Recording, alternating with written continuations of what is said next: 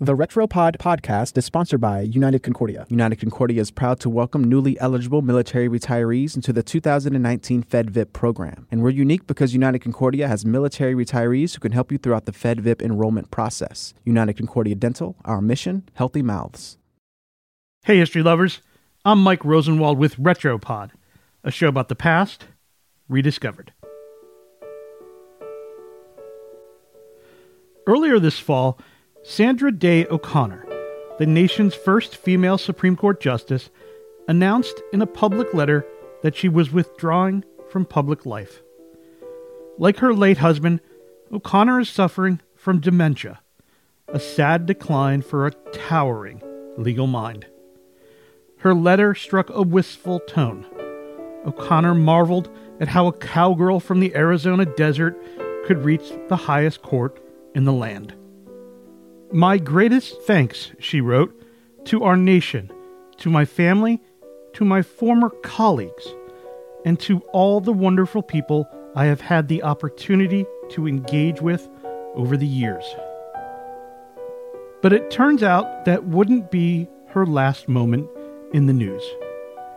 A week after O'Connor issued the letter, the country was gobsmacked to learn something truly extraordinary about her relationship with one of those former colleagues, the late Chief Justice William Rehnquist.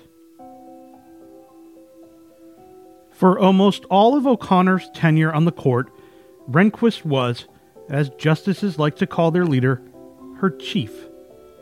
But decades earlier, he was her beau. We know that from Joan Biskupic's 2005 biography of O'Connor. In the early 1950s, Rehnquist and Sandra Day, as she was known then, attended Stanford Law School together.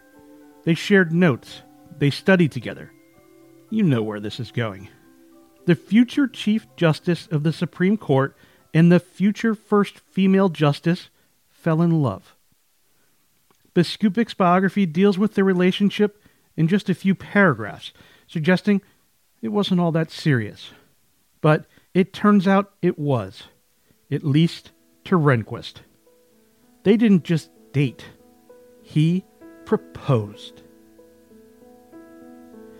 How do we know? Well, Evan Thomas, a best-selling historian and biographer, is working on a new book about O'Connor.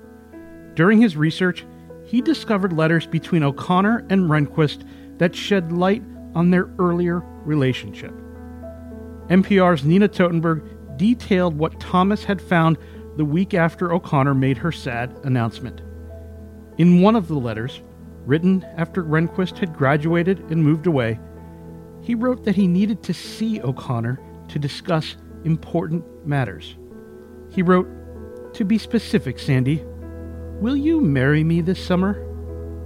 Unbelievable. But by then, she was already dating a different law school student, her future husband, John O'Connor III. Their son, Jay O'Connor, told NPR that while he didn't know of the Rehnquist proposal, the family did know that she was apparently a hot item. He said, "Multiple men proposed to my mom when she was in college and law school, and ultimately, my dad was the one who was the real deal." There was never any hard feelings between the two future justices. They had homes near one another in Arizona. They socialized. And of course, they worked together on the highest court in the land. O'Connor's son marveled at it all. How they didn't wind up married, but on the high court together for more than 25 years. Rehnquist died in 2006. As his casket was slowly carried up the steps of the Supreme Court, O'Connor stood near the top, wiping away tears. I'm Mike Rosenwald. Thanks for listening. Special thanks to Michael Bryce Sadler, who helped report this story for the Washington Post.